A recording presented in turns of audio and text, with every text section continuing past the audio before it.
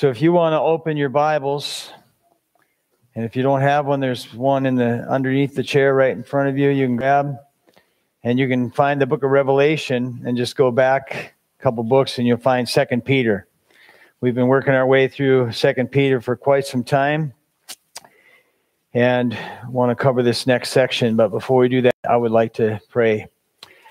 Father, we need help to appreciate your word. We need help to understand your word. We need help to see clearly in the midst of all the things that are grabbing for our attention, the value of your word. We pray that the words we'll look at this morning, God, you would, by your Spirit, open our hearts so that we have understanding and we can repent where we need to repent, and we can be encouraged where we need encouragement, instruction where we need instruction, rebuke where we need rebuke, and that we could be equipped to better handle your word, better appreciate your word. And we just give you our hearts and minds in Jesus' precious name. Amen.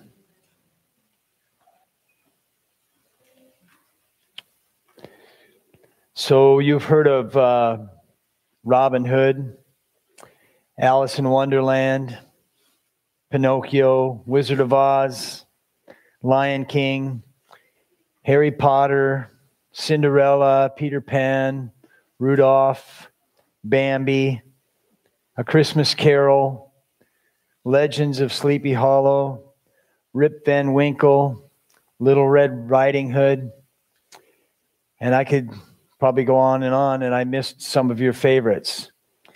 But those are tales, legends, myths, stories. And what Peter says here in 1 Peter or 2 Peter chapter 1 is critically important for us to understand. He said, we did not invent clever stories. We did not follow cleverly invented stories when we told you about the power and the coming of our Lord Jesus Christ. So I'm reading from verse 16. In 2 Peter chapter 1.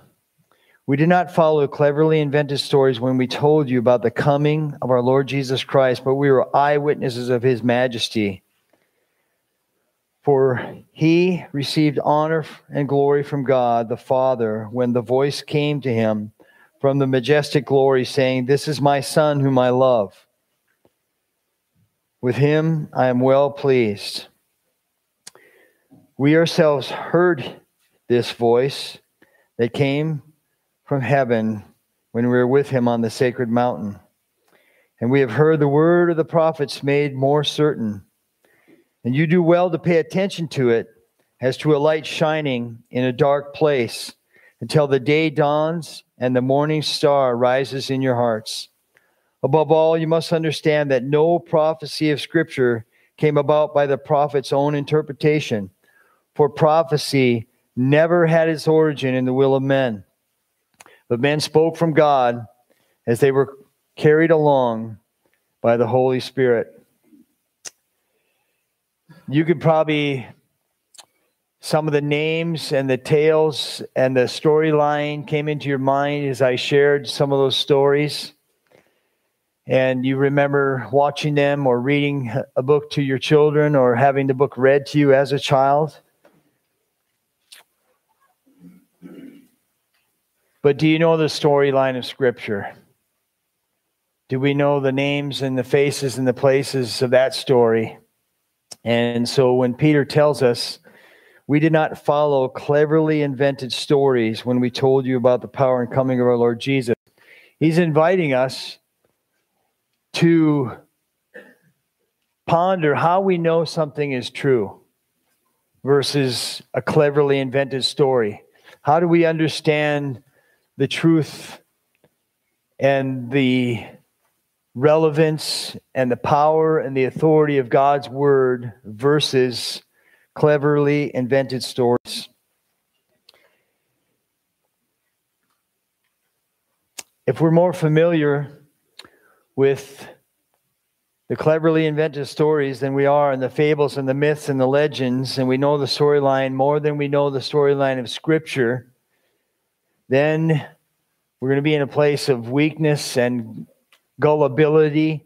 And he's preparing the readers of his letter, because he says in chapter 2, there's false teachers among you.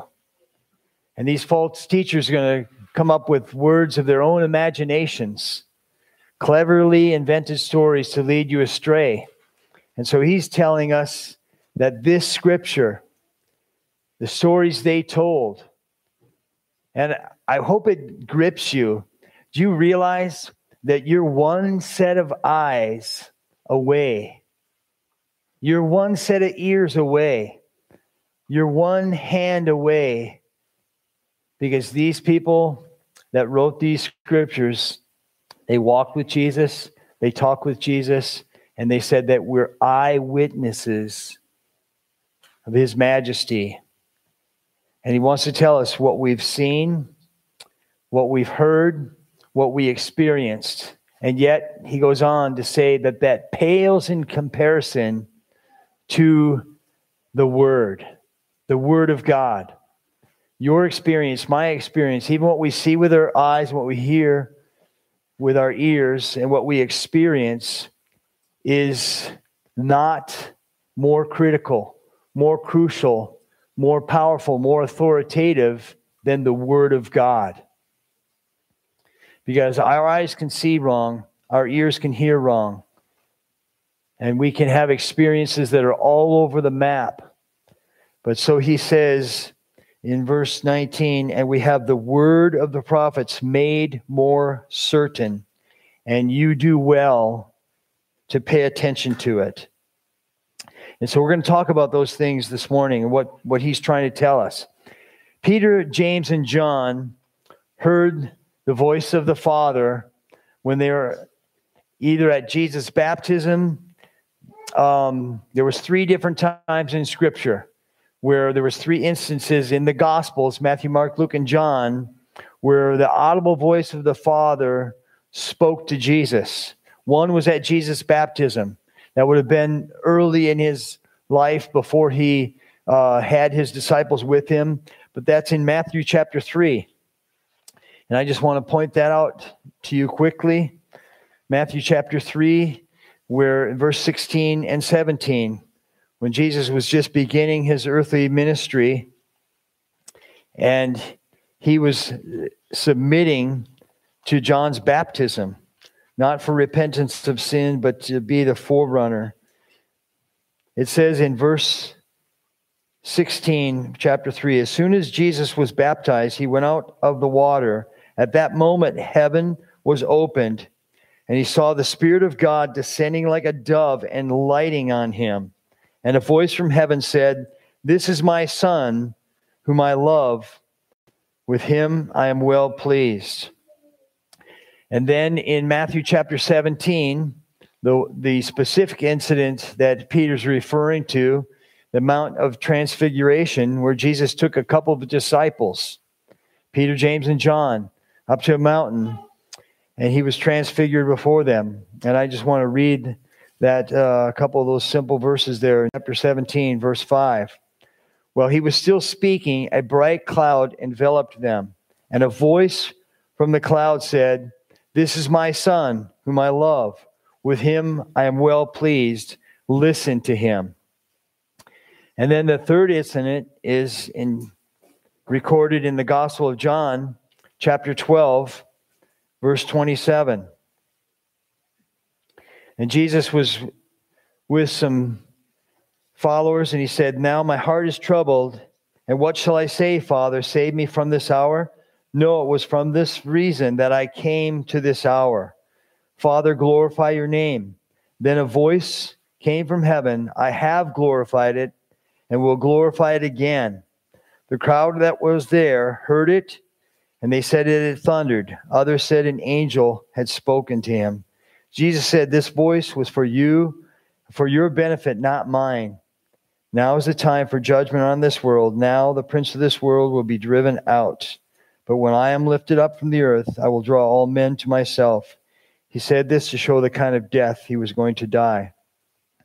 So when Peter says we did not follow cleverly invented stories when we told you about the power and the coming of our Lord Jesus Christ, but we were eyewitnesses of his majesty, for he received honor and glory from God the Father when the voice came from the majestic glory saying, "This is my Son, whom I love.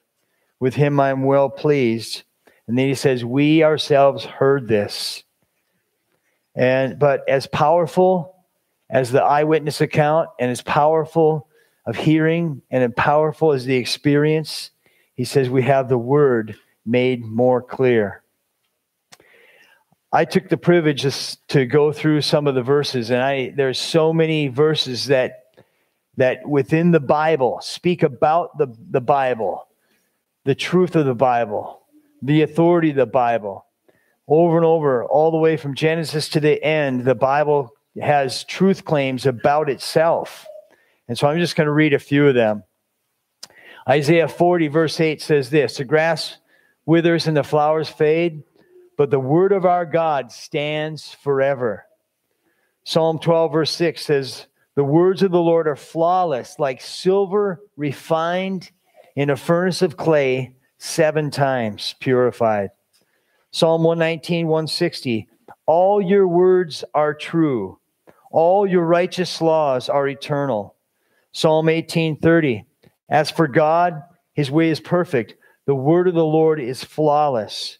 Deuteronomy 8:3, which is also mentioned by Jesus in answering to the devil's taunts in Matthew 4:4. "Man does not live by bread alone, but by every word that proceeds from the mouth of God."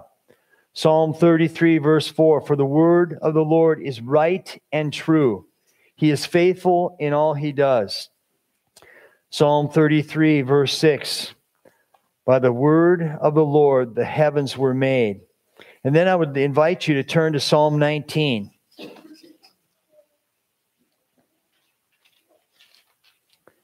Psalm 19. It says this, starting in verse 7, about the word of God. "The law of the Lord is perfect, reviving the soul." What a beautiful claim. What a beautiful promise. "The statutes of the Lord are trustworthy, making wise the simple." What a beautiful claim. What a beautiful promise. "The precepts of the Lord are right, giving joy to the heart." What a beautiful and powerful claim. What a beautiful promise. "The commands of the Lord are radiant, giving light to the eyes."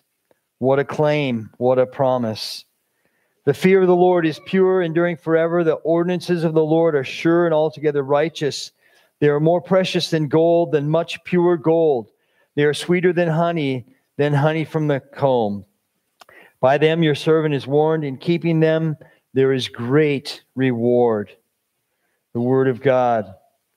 And so Peter puts the word of God above what his eyes have seen, above what his ears have heard, and about what he's experienced. And he said, we have the word of the prophets made more sure. And I want you to come away with that today. When we think about the word as versus cleverly invented stories, there's nothing like the Bible. It's not a cleverly invented story. It's the historical account of the people of God, written over 1,600 years by 40 different authors, 39 books in the Old Testament, 27 in the New, all focusing on the same theme, the glory of God and his Savior, Jesus Christ. Over 3,800 times it says in the Bible, mostly in the Old Testament, when the prophets spoke, they said, "This is the word of God," over 3,800 times. when we come to the New Testament, again and again, we're affirmed that the New Testament is the fulfillment of the Old Testament. And again, it says, this is in fulfillment what was spoken of the prophets. So we have the Word of God made more sure. And we have the confirmation of Scripture. Over 300 times, this is just what we can understand with our unlimited ability to know everything and all that the Holy Spirit intended. There's over at least 300 references to the coming of Jesus and his kingship and his messiahship in the Old Testament that are fulfilled in the New Testament. Not every one is completely spelled out by the Holy Spirit. And so you just think, if we could really grasp all that God's Word is teaching us, it's flawless, it's true, it's verified. It gives light to dark eyes. A couple other verses. When Jesus was walking on the road to Emmaus with two of his disciples after his resurrection, and they were downhearted and discouraged. And this is in Luke 24. And these are some verses that you should know about, and you should recognize and go to them for encouragement about what the Scriptures are teaching us. In chapter 24 of the Gospel of Luke, as Jesus was walking on the road, this is what he said. And I'm going to read from verse 27. I better start with verse 25 because he's talking to these men and they're discouraged. He said to them, "How foolish you are and slow of heart to believe all the prophets have spoken." And he's just assuming that they would trust and believe that the Word of God is true and that the prophets are true. But they didn't get it. Verse 26, did not the Christ, and he's talking about himself, and they're not yet recognized who he is, did not the Christ have to suffer these things and then enter his glory? And beginning with Moses, back in the Old Testament, way back in the beginning of the Bible, beginning with Moses and all the prophets, he's including the whole Old Testament there. He explained to them what was said in all the Scriptures concerning himself. And then it goes on in verse 44. He said to them, "This is what I told you while I was still with you. Everything must be fulfilled that is written about me in the law of Moses, the prophets, and the Psalms." Then he opened their minds so that they could understand the Scriptures. And I would invite you, every time you open the Scriptures, you should ask God to give you understanding. Lord, give me insight. Help me to understand how the Scriptures point to you, how they unfold your story, how they tell your story of your glory. He opened their minds so that they could understand the Scriptures. He told them, "This is what was written. The Christ will suffer and rise from the dead on the third day, and repentance and forgiveness of sins will be preached in his name to all the nations, beginning at Jerusalem. You are witnesses of these things. I'm going to send you what my Father has promised, but stay in the city till you've been clothed with power from on high." So when Peter's talking about cleverly invented stories, if you look down, go back to 2 Peter here, and I want you just to notice how he's going to open chapter 2 of 2 Peter. "But there were also false prophets among the people, just as there will be false prophets among you." He cares about these readers. He cares about these readers' families. He cares about their children. He cares about their grandchildren. He cares about you and I through the grace of God. And he says, listen, there was false prophets back then. There's false prophets today. What do? It says they will secretly introduce destructive heresies, even denying the sovereign Lord who bought them, bringing swift destruction on themselves. Many will follow their shameful ways and will bring the way of truth into disrepute. In their greed, these teachers will exploit you with stories they have made up. Their condemnation has long been hanging over them, and their destruction has not been sleeping. We're going to enter into chapter 2 probably next week, and we'll spend a little bit of time in there, and we'll break for Resurrection Sunday. But it's a dark chapter. It's a dark chapter. It's a dark chapter because it talks about the people who intentionally try to degrade the Word of God, the story of God, the gospel of God, with cleverly invented stories, things they make up in their own mind. And it's interesting, it didn't start in the New Testament. Back in the Old Testament, there's a chapter in Jeremiah, one of the major prophets, Jeremiah 23. And God is rebuking his people because they had gone astray. And in Jeremiah 23, it includes this verse in chapter 23, verse 6. It says this: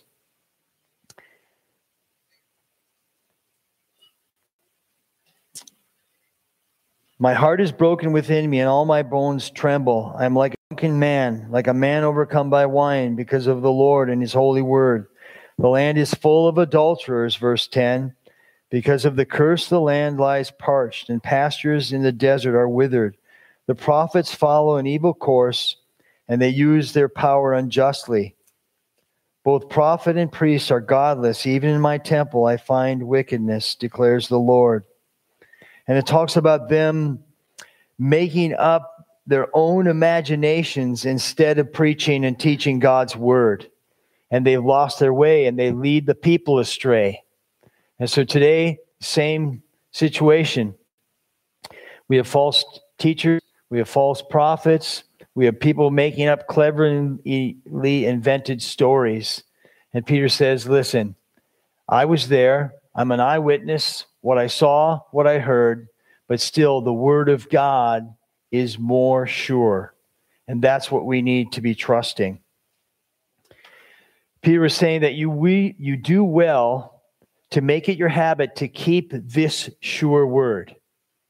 The sure word of the prophets, the sure word that they're written down, the sure word that is more dependable than eyes and ears and experience. God's eternal word, his truth, God's prophetic word. It's interesting that the scriptures, people try to discredit them and mock them while they would make up other stories. This is a historical event. It includes dates. It includes events. It includes places and names of people. And you could look at the historiography of the scripture. You could study it.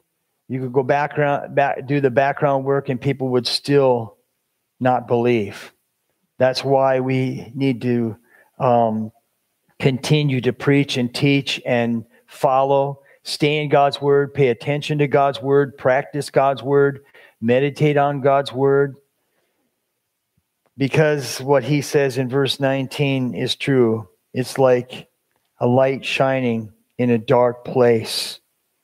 We have the word of God shining our way in a dark place. Psalm 119, I believe it's verse 105.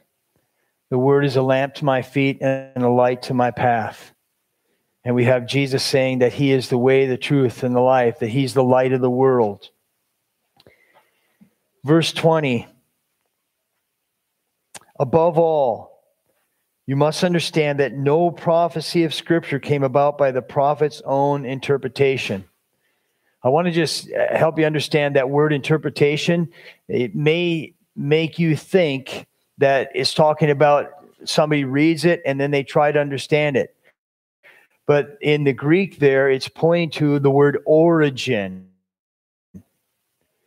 And it's very clear that Peter's trying to help them understand that above all, you must understand that no prophecy of Scripture came about by the prophet's own will, by his decision, by the origin of him. To help them understand that above all, you must understand that no prophecy of Scripture came about by the prophet's own will, by his decision, by the origin of him. And it's God's word. It's God's word. Above all, it means first in time, first in order, first in place, first in importance. Rather than cleverly invented stories, we need to recognize that Scripture's origin is in God. recognizing that Scripture is not of human origin is an absolute priority, Peter's saying. Above all, so that when you read the Scripture, you would read it differently in a sense of understanding that it does have a completely different origin than your newspaper, than anything the media would put out. It doesn't come from man. Recognizing that Scripture is not of human origin. It's just an absolutely fundamental priority for anybody who's going to grow in their Christian faith. They've done some research lately, and they've just asked people in a general surveys, do you believe that the Bible is the Word of God? And even among people confessing to be Christians, it's a pathetic percentage of what people say when, well, some of it might be, we're not sure, no, it can't be. And so you need to decide by research and study and by faith if this is the Word of God or not. Each person has to decide that. And you decide it not by blind faith as if there's no evidence and there's no research. You can go back and look at the historical documents and you can study, and there's piles of it. But it still comes down to you trusting God, trusting His Word. And so he says, above all else, you must understand. And the word understanding that the NIV uses is the word know. The same word of knowledge that he's been using all the way through the first chapter, 6 times at least in the first chapter, 11 times in the book. And he's talking about knowledge of an experiential knowledge, not just a head knowledge where you could readily agree, yeah, I know the Bible's the Word of God. No. He's talking about do you experience that on a regular basis because you're entering into that experiential relationship that can only come from personal knowledge. A knowing that's relational, not just intellectual. Spiritual knowledge is something I grow in and I practice as a lifestyle. And there's a drastic difference between intellectual knowledge and experiential knowledge in the sense of knowing something that you're going to then participate and practice in rather than just say, yeah, I believe that. So when you are ready to say you believe it, then you would get on the board that crosses the bridge. You wouldn't just say, yeah, I believe it could hold me up. You would actually get out on that board and you would stand there and you would cross the river. In John 17, verse 7, it says this. Turn with me to John chapter 7. The Gospel of John chapter 7.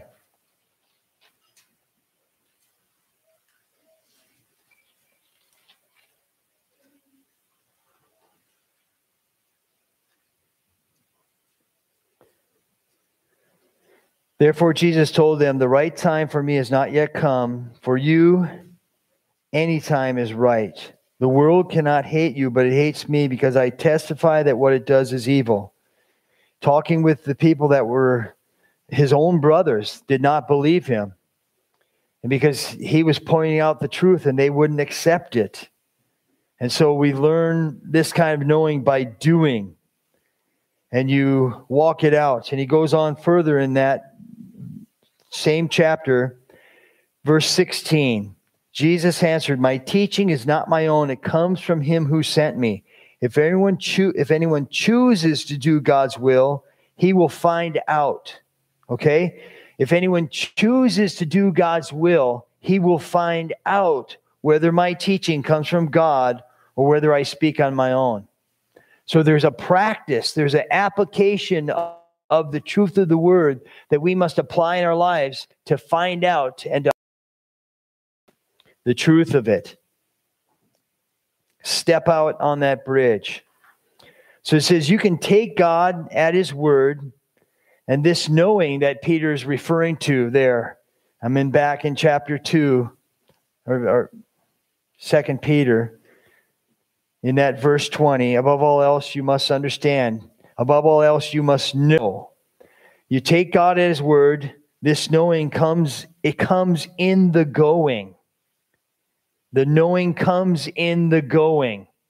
You can read all you want about swimming,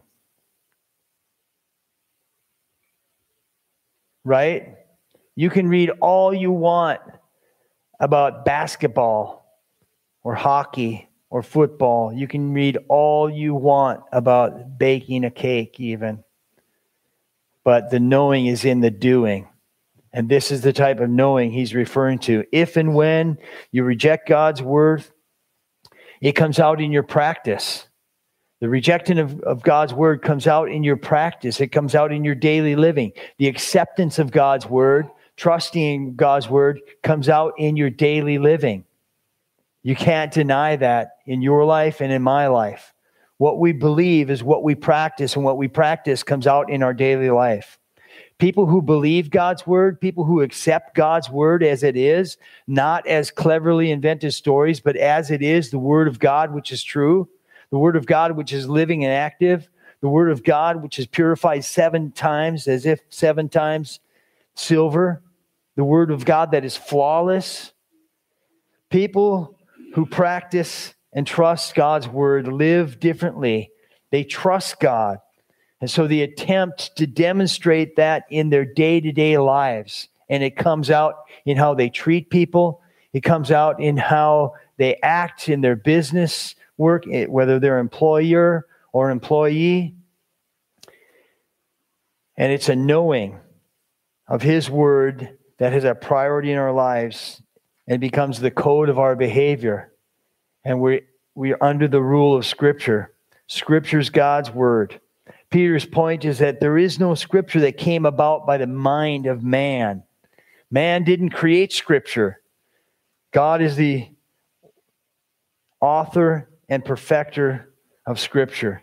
No Scripture had its origin in the fancy of man. I mean, we've come up with a lot of good stories over the years, haven't we? And I was thinking earlier, why are these cleverly invented stories so long-lasting? They're entertaining, they're captivating. Once in a while, they give us some insights and truth into reality. When they're bent that way, they shape our values, good or bad. But there's no story like this story. There's a song, I just remember one line right now. I heard an old story, but I don't think it was a cleverly invented tale. I think it was a song that talked about the glory of God and the goodness of God. I heard an old story, right? Verse 20. The word prophecy there is just the idea of speaking forth, and it's not used here in this verse in a sense of prediction. It's not telling you the future, but it's just declaring the truth of God. So it says, we have the word of the prophets made more certain, and you do well to pay attention to it as a light shining in a dark place. So if you're not following the word of God, you're going to end up in a dark place. I told a story this week of when I was at the FHL school to the kids when I was in Alaska, and I was standing next to a raging river, and it was getting later in the evening, and even though in the summertime the sun doesn't ever become totally dark during the summertime. You can still read a newspaper at 12 midnight on June 24th in Alaska. And so I was standing by this river, and I wanted to just go for a little walk. And I thought, well, this is good because I'll always know where I am because I can hear the raging river. And so what I didn't realize is there was a mountain range on this side, not far away, and there was a mountain range behind me. So when I turned around and started walking, I wasn't thinking much. I was just enjoying trying to get over the tangled woods and thinking about, I wonder if I'll be grizzly bait. And as I move forward, I realized that what happens if there's a mountain range here and a mountain range here and there's a raging river in the middle? It was echoing. And it dawned on me, it sounds like the river's over here. It sounds like the river's over here. And it was terror for just a couple of minutes. And I wasn't afraid of the grizzlies as I was of the mosquitoes. But I realized that I was lost for a second. I was disorientated. And I thought, is Peter trying to tell his dear readers, you're going to end up in a dark place? But this is a lamp shining in a dark place. The Word of God is a lamp that shines in a dark place. And I was reminded of a couple of scriptures. Let me read out of the book of Proverbs, just a few verses here. You can turn there later, just write the reference down. But in Proverbs chapter 4, it says this: the path of the righteous is like the first gleam of dawn, shining ever brighter till the full light of day. But the way of the wicked is like deep darkness. They don't know what makes them stumble. That's chapter 4 of Proverbs, verse 18 and 19. Chapter 6 of Proverbs says this: my son, keep your father's commands. Do not forsake your mother's teaching. Bind them around your heart forever. Fasten them around your neck. When you walk, they will guide you. When you sleep, they will watch over you. When you awake, they will speak to you. For these commands are a lamp. This teaching is a light. So I wonder if Peter's thinking about the scriptures, specifically some that he may have known out of the whole Old Testament there. When he says, pay attention as to a light shining in a dark place. And the NIV interprets the word light, but it's a lamp. And they're thinking about the lamp that has its own source of oil, that it burns continuously. And there was a light in the Old Testament, a pillar of light that guided the people during the night, that never left their side. And during the day, it was a pillar of fire. Verse 21, for prophecy, you could use the word scripture there, for prophecy never had its origin in the will of men, but men spoke from God, were carried along by the Holy Spirit. Scripture never had before, never will in the future, had its origin in the will of men. But contrast that, the opposite of the will of men is meant, that God is the originator of Scripture. God is the originator of Scripture. I was reminded of a song this week by Aaron and Jeffrey. You can look it up. But there's 66 books in the Bible. And if you know the storyline of Scripture, you can go to any Bible in the Old Testament all the way through to the New, and you can see a scarlet letter. The scarlet letter, because it refers to Jesus in one way or another, shape or form. And so this song, it's a song that lasts 7 minutes and 36 seconds. We're not going to play it now, but it tells the whole story of what these guys saw in that scarlet letter. And so I was just thinking through Scripture, and I was thinking, well, they didn't miss this, but they didn't have time to include this in their song.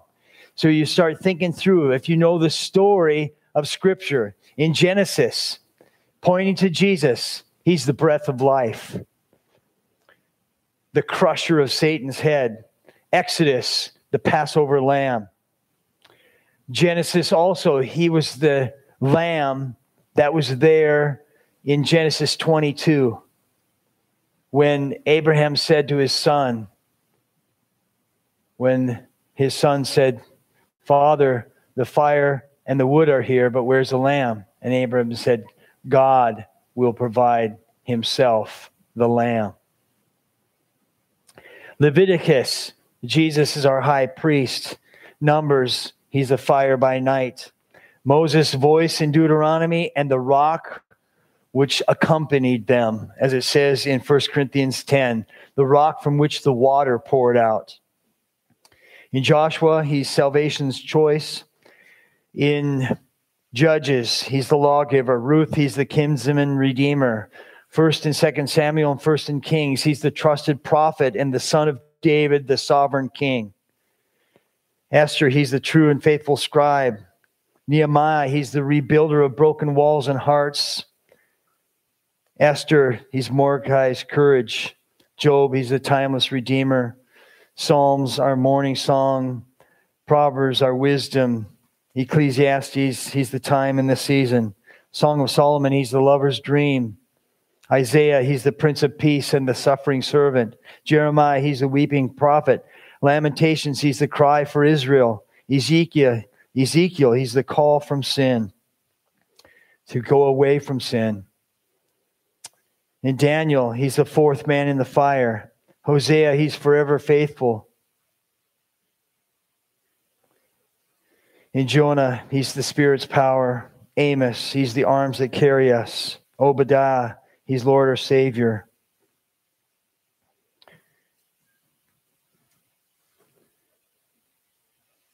He's also the great missionary in Jonah. Micah, he's the promise of grace. Nehemiah, our strength and our shield. And then you come to all the way through the Old Testament, and you could, as you know the story, you could remember references toward Jesus. And then you come to the New Testament, Matthew, Mark, Luke, and John. He's God. He's God's Son. He's the Messiah. He's the way, the truth, and the life. He's the light. He's the resurrection. He's the bread. He's the gate. He's the way. He's the shepherd for the sheep. In Acts, the fire fell from heaven. He's the fire. In Romans, he's the grace of God. In Corinthians, he's the power of love. In Galatians, he's freedom from the curse. In Ephesians, he's the head of the church. In Philippians, he's the servant's heart. In Colossians, he's the fullness of God. In Thessalonians, he's our coming King. In Timothy and Titus and Philemon, our mediator and our faithful pastor. Hebrews, he's the better covenant and the lasting covenant. He's our faithful one. In James, he's the one who heals the sick. In 1st and 2nd Peter, he's our chief shepherd. In Jude and John, he's the lover of his bride. In Revelation, he's the King of Kings, the Alpha and the Omega, and the Lord of Lords. So all the way through Scripture. And so Peter can say, we have the word of Scripture made more sure. Don't trust your eyes. Don't trust your ears. Don't trust your experience. Trust Scripture above that. God gave us eyes to see, ears to hear, a mind to comprehend, but he gave us his sure word. And we have this sure word as an anchor for the soul. We have this sure word confirmed over and over, and we're to trust it. And we see over and over again as we find the cleverly invented stories trying to replace the truth of God's word. And it's going to lead us into more and more chaos, more and more into darkness, and more into getting lost. And we need to hang on to the way, the truth, and the life, which is Jesus. Father, we thank you for your word. And Lord, we're reminded story after story of places and events and people, historical events, historical places and people, encounters with you included in your word, from beginning to end, trying to show us the way, trying to give us a stable place to stand in an ever-shifting culture, a stable place to stand in amongst all the ideas and stories and conceptions of truth, when the Bible tells us your word is truth. Father, we're thankful for your word. Help us to stand in it and to trust it, to obey it, and to share it with others.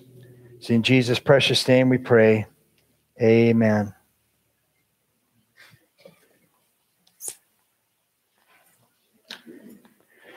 So as we come to near the end of our time, we're going to share the Lord's table together, and Phil's going to come lead us in that. But I just want to share a couple more announcements and some prayer requests too. So next